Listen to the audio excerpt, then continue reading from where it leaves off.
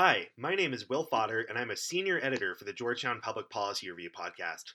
Last month, I had the chance to interview Liz Smith, a geopolitics fellow this semester and political communications strategist.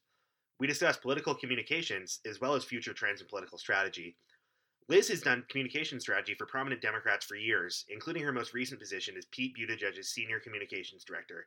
I hope you enjoy our interview.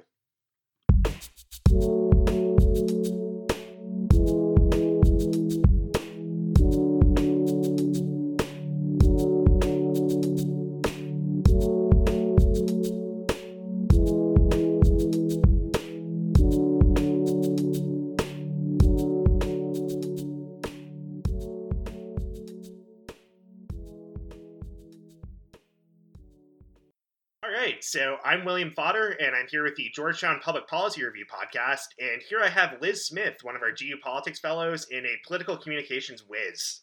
All right, so I guess my first question is just if you want to introduce yourself and tell us a little bit about yourself and then kind of how you got to where you currently are, that'd be great.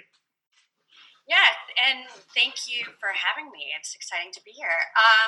My name is Liz Smith. I am a lifer in politics. I've worked on about 20 campaigns over the years. I started getting involved in politics when I was in college at Dartmouth.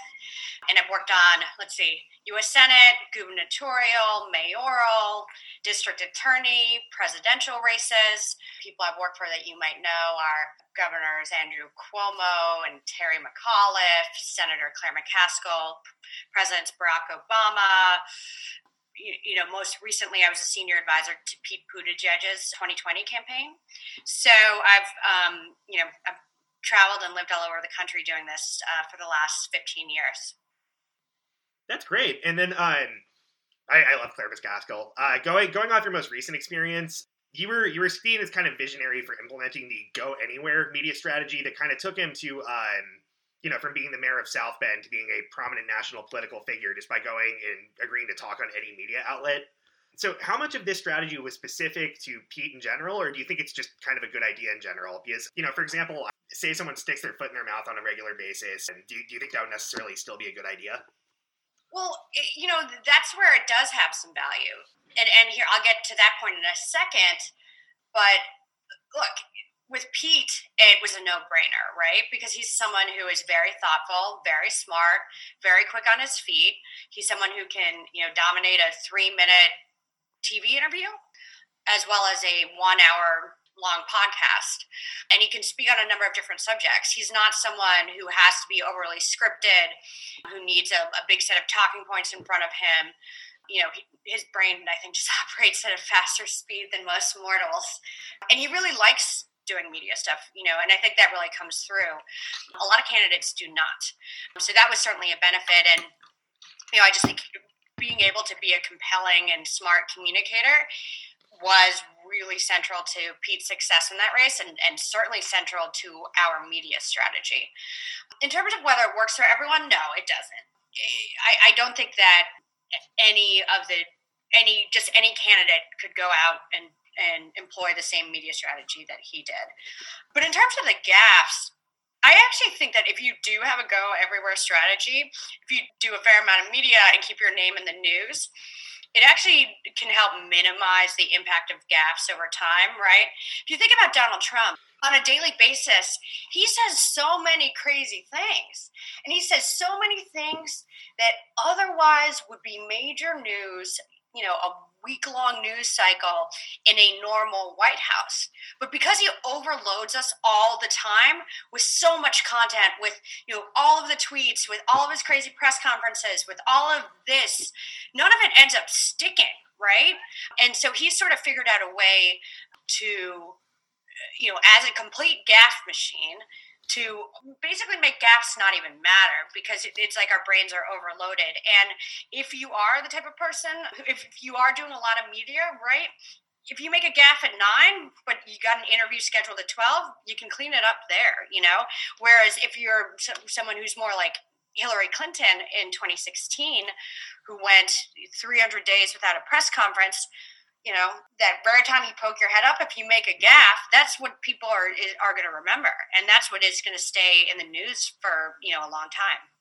Yeah, that's a really good point. I don't know if you remember when Trump said that Biden wanted to like harm God or kill God or something, but I was telling my friend about it, and then she had just not heard about it at all. And then I was like, no, this was a major news cycle for a couple hours on Twitter. I mean, that doesn't mean anything, but then I guess kind of going yeah, back. exactly. But and it's like I find that if like over the summer, right? If I wasn't on social media, I deleted Twitter from my phone just to like give my brain some time off. But then like a couple days later, I'd hear about 10 different things that I missed. But then you sort of realize how none of it matters, right? And how if you're not on Twitter all the time, right? If you're not, then you're just not seeing this. So I think it's a good perspective to have in that way too. Yeah, Biden was very smart to not ever look at Twitter. But kind of on a similar note, how much of political communications is tailoring your strategy towards a specific candidate's advantages and weaknesses versus just kind of following universal guidelines or universal truths? Like you mentioned Secretary Clinton, like not having a press conference for 300 days. Obviously, that would probably be seen as a bad move. But how much of it is just like individual? It's got to be a good mixture of the two, right? And like, unless you are a gazillionaire and can just carpet bomb the airwaves with millions and millions and millions of dollars of ads, you got to play the game a bit, right? You got to play the media game. One of the few people I know who's like been successful without doing that was like Rick Scott during his 2010 governor's race in Florida, right? Which is like, F you, I don't need to meet with the media. I don't need to meet with editorial boards. I'm just going to buy this election, right? And to some extent, that's what Mike Bloomberg was trying to do in the 2020 primary, right? But then, of course, once he does start allowing access, once he went on that debate stage and completely imploded, and you saw that he was just clearly hadn't put any thought into any of this, right? Clearly did not even show the American people the respect of figuring out why he was going to run for president, or how to explain away bad business decisions he's made in the past or workplace issues he's had. Like, he imploded. But yeah, so I do think that you've got to sort of have some like baseline of engagement with the media that every candidate needs to have, but you absolutely do need to tailor it candidate by candidate. And so if someone isn't the deepest person, the most thoughtful person, someone with a vivid internal life, you shouldn't put them on an intellectual podcast, right? Where they're going to be asked, who their favorite philosophers are or whatever, If someone is just really not quick on their feet, if someone's really smart, but just really not quick on their feet, maybe don't put them in like tough TV interviews where someone's going to be antagonistic or they're going to have to respond quickly. And if someone just isn't comfortable in front of a TV camera, then just like focus more on radio, focus more on print. And I think there are different ways that you can sort of balance all these things out. Gotcha. Yeah, one thing I really noticed during the primary was that all the candidates who kind of were successful in the long run kind of had a clear narrative for why they were running and then just tailored it to their like specific communication strengths. Yeah. Yeah. Yeah, I mean, sometimes, like, I think let me just use the example of Pete, right? He was trying to run to be a different type of candidate, a next generation type of candidate, a candidate who could also bring people together, Democrats, independents, Republicans. So our communication strategy sort of mirrored that, right? Because he was one of the few Democratic candidates that would go on Fox News, that would go on right-wing radio and do interviews with people like Hugh Hewitt, which also reinforces, the message that he's going to bring people together and isn't just going to hide in his partisan silo. It also underscored how he's next generation by the fact that he's going on non-traditional TV shows, non-traditional interviews, ones that are geared more toward Gen Z voters. And so in that sense, our communication strategy sort of underscored our narrative. I think with some of the other candidates, you didn't quite have it synced up that way, right? They just sort of had a playbook that they were working off of, like, oh, we're supposed to go on Meet the Press, or we're supposed to talk to the New York Times, and they're not being thoughtful in how your tactics and your strategy can actually reinforce your message, right? And, just we're sort of stuck in a rut of doing the same thing that people always do. Yeah, so I want to go back to something you mentioned just now about Pete going on kind of traditionally conservative outlets like Fox News, I guess increasingly as of late, and why you seem to think this is a good idea. I mean, I don't even think it's really specific to Pete. I follow Matt Iglesias a lot, and I noticed that after his book came out, he went on like the Ben Shapiro show and all these other right wing outlets, and I think he explained it as kind of meeting people where they are. Exactly. Yeah, so if you want to just kind of touch on why you think that's important, or like when it might not be a good idea, or Yeah. So, look, I think it's important for a few different reasons. One, Fox, let me just use one example. Let me just Okay. use Fox. I can dig in on this. Fox has a massive audience, and yeah, the audience is generally a bit right leaning, but a lot of Democrats watch Fox too, and sort of the argument on the left sometimes, or among these media watchdog groups, is that you're legitimizing propaganda or propping up a propaganda arm of the right wing because they just go out on air and say all these awful things about Democrats. But so we have two options. We could just go and we could just let them say all these awful things about Democrats on air, distort what we say, or we could just go and speak directly to their audience and make sure that they're hearing directly from us. So that's part of the philosophy, is that to break through there, you got to actually go on there and talk to people. There's also the idea of are some of their hosts operating in bad faith? Is Laura Ingraham, is Tucker Carlson operating in bad faith? Yeah, but a lot of the people who tune in aren't. They just want the news, right? And to them, they're not overthinking, propaganda, or is what they're saying true or not. They just want to tune into the news. Fox News is what their neighbors watch. That's what they talk about at the workplace.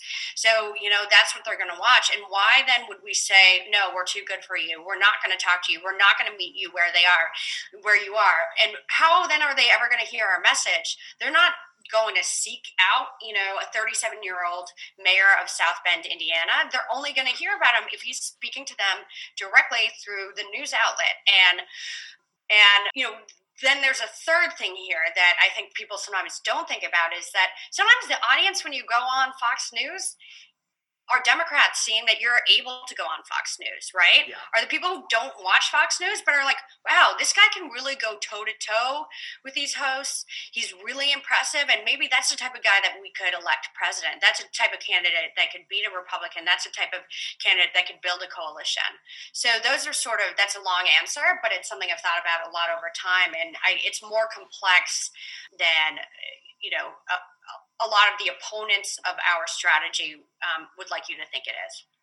Yeah, absolutely. And I mean, I think there are definitely people in the right-wing media ecosystem who are just solely operating in bad faith you maybe should not engage with, but OAN and stuff like that. But I mean, like you mentioned, Fox just has a huge audience. If you're not able to connect with these people as you're directly talking to them, how are you going to win a general election, Yeah, exactly. And don't go on Laura Ingram's show. Don't go on Tucker Carlson's show. But Chris Wallace is one of the best journalists in American political journalism, right? And there are a number of, I think, more straight, fair news people, and I think it's totally fine to talk to them.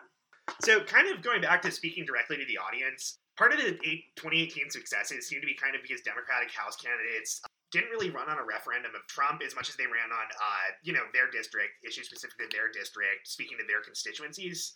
And it seems, 2020 was obviously a referendum on Trump, and he lost several House seats. So do you kind of feel that the issue is nationalized House races and nationalized Senate races, or how do we kind of get back to focusing on those district and statewide issues, or just kind of what are your thoughts on that? Yeah, well, no, it's a smart observation, and it's a smart question, and it's something that Democrats are going to have to reckon with and come to terms with, in the post-Trump era, to the extent that we can ever be post-Trump. But one thing that we learned in 2018 was exactly what you said, that it wasn't a referendum on Trump. Trump wasn't in these campaign ads. He wasn't in these mailers.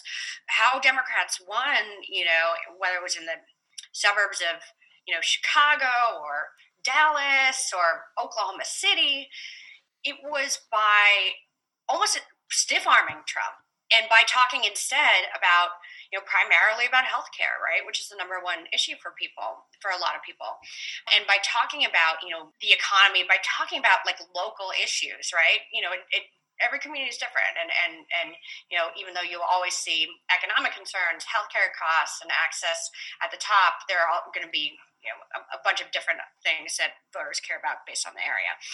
And those strategies worked because, then it just doesn't become a traditional D versus R thing that is going to force, sort of a lot of R's and Republicans to sort of just stick with their tribe and be a little bit more tribal in their voting behaviors.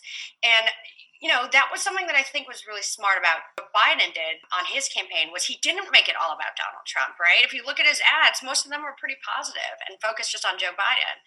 And when he did run ads about Donald Trump, they weren't like, hair on fire type things, right? It's like bar owners talking about how, Trump's policies, they close down their small business. It's not like this guy's a racist, misogynist, worst human being ever type of thing. And just like the smart thing that smart Democrats have learned is that just talking about Trump generally just turns people off, right? Like the easiest choice anyone can make in an election is just not to vote. It's not to choose between a Democrat and a Republican. It's just to say, I'm not going to vote. And no one quite has the ability to turn political skeptics off like Donald Trump. And so just the mere image of him in an ad can just get people to change the channel and be like, screw this. I'm gonna watch the game. I'm not gonna follow this stuff right now. So the more that we can, for Democrats going forward, the more that we can localize races, make them specific to the states, specific to districts, and really just talk about the things that affect people's lives day to day, it's gonna be much more effective than just running a referendum on Trump. For Joe Biden to win the general election, he had to pull off some Trump voters. And then if you constantly talk about how this guy's a racist and misogynist, and I mean, even if it's true, you're going to make them feel like they're associated with it, which is not appealing. Yeah, exactly. And I just think, I have strong feelings on whether Trump is those things, but yeah, and people have heard that. Like, it's either gone through or it hasn't. Like, people have an opinion on Donald Trump, but the question is, do they have an opinion on you? And do they know what you stand for? I mean, everyone knows who he is. Everyone knows what he stands for or doesn't stand for. But so if you're just talking about him, you're missing opportunity to talk about, what you stand for. Yeah, that's really good. So I guess one final question. I feel like for the past 4 years, we've had columnists going to diners and reading Hillbilly Elegy and doing their postmortems based on that. And I feel like that's going to shift to Laredo and Miami-Dade now. So better food for pundits, which I guess is good. But if you want to kind of opine on that, and then what you see is the shift in, I mean, one big failure was Latinos aren't a uniform vote, but what you see is kind of that failure in Democratic messaging. Yeah. So, look, I think a big story of 2020, and the thing that people have got to look into is, on the positive side for Democrats, is the massive shift that we saw in the suburban vote, right? Yeah. That Democrats were able to, Biden especially, able to win over moderates, independents, Republicans, former Republicans, whatever you want to call them. And so it's going to be interesting to examine whether that phenomenon is going to be permanent or whether it's just about Trump, that the people, that folks in the suburbs are just so repulsed by him, because there's no doubt that the suburban vote, which is really critical to how we won Georgia, how we won Michigan, how we won Pennsylvania, how we won Wisconsin, and even just cutting down the margins there in more Republican sort of suburbs is really important. But yeah, and then I do think that we're going to need to go, and reporters should, and campaigns should, dig deep into some of the issues, the undeniable issues that we had with the Latino community. And I hate sometimes talking about Latino voters because it's like making the assumption that Cuban Americans are the same as Mexican Americans, are the same as Puerto Ricans, are the same as Dominicans, are the same as Venezuelans. It's just not. And it's foolish and short-sighted of the Democrats to think that outreach to the Latino community starts and ends with talking about immigration. Clearly, the economy, as with any other, the economy is top issue. Healthcare costs, top issue. Education, public safety, all of those things matter. And we can't just have a sort of one-dimensional approach to trying to win over the Latino community. We've got to also understand that it's very diverse, right? The Mexican Americans living along the border they're living in rural, sort of more rural, more culturally conservative areas, and they're going to have different attitudes than, Puerto Ricans in New York or in Pennsylvania, whatever. And so you've got to have a much more nuanced way of reaching out to that. And I think, the media itself has sometimes just written about the Latino community as a monolithic, entity, and thinking that immigration is all that folks in the Latino community care about, when clearly that's not the case. Yeah, I think amongst Hispanic people, immigration actually ranks like fourth or fifth. Yeah, I know, it's nuts. White voters. Anyway, I know our time is just about up, but so that's about all I had. If you have any concluding thoughts, again, it was just really great to have you on. Thank you. Yeah, no, thank you. This is really, really fun and great to talk with you. And I've really, really enjoyed my time at Georgetown and getting to learn myself from a lot of the students here.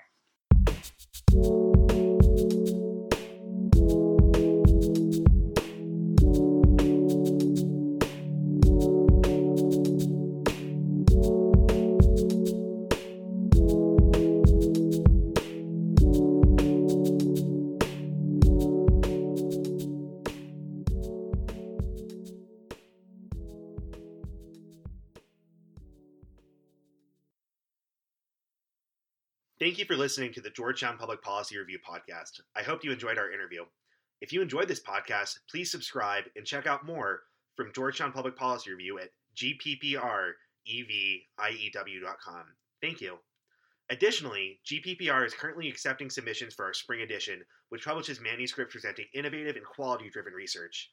To learn more about how to submit, please go to gppreview.com/spring-edition. All right, thank you so much, and I hope you enjoyed this podcast.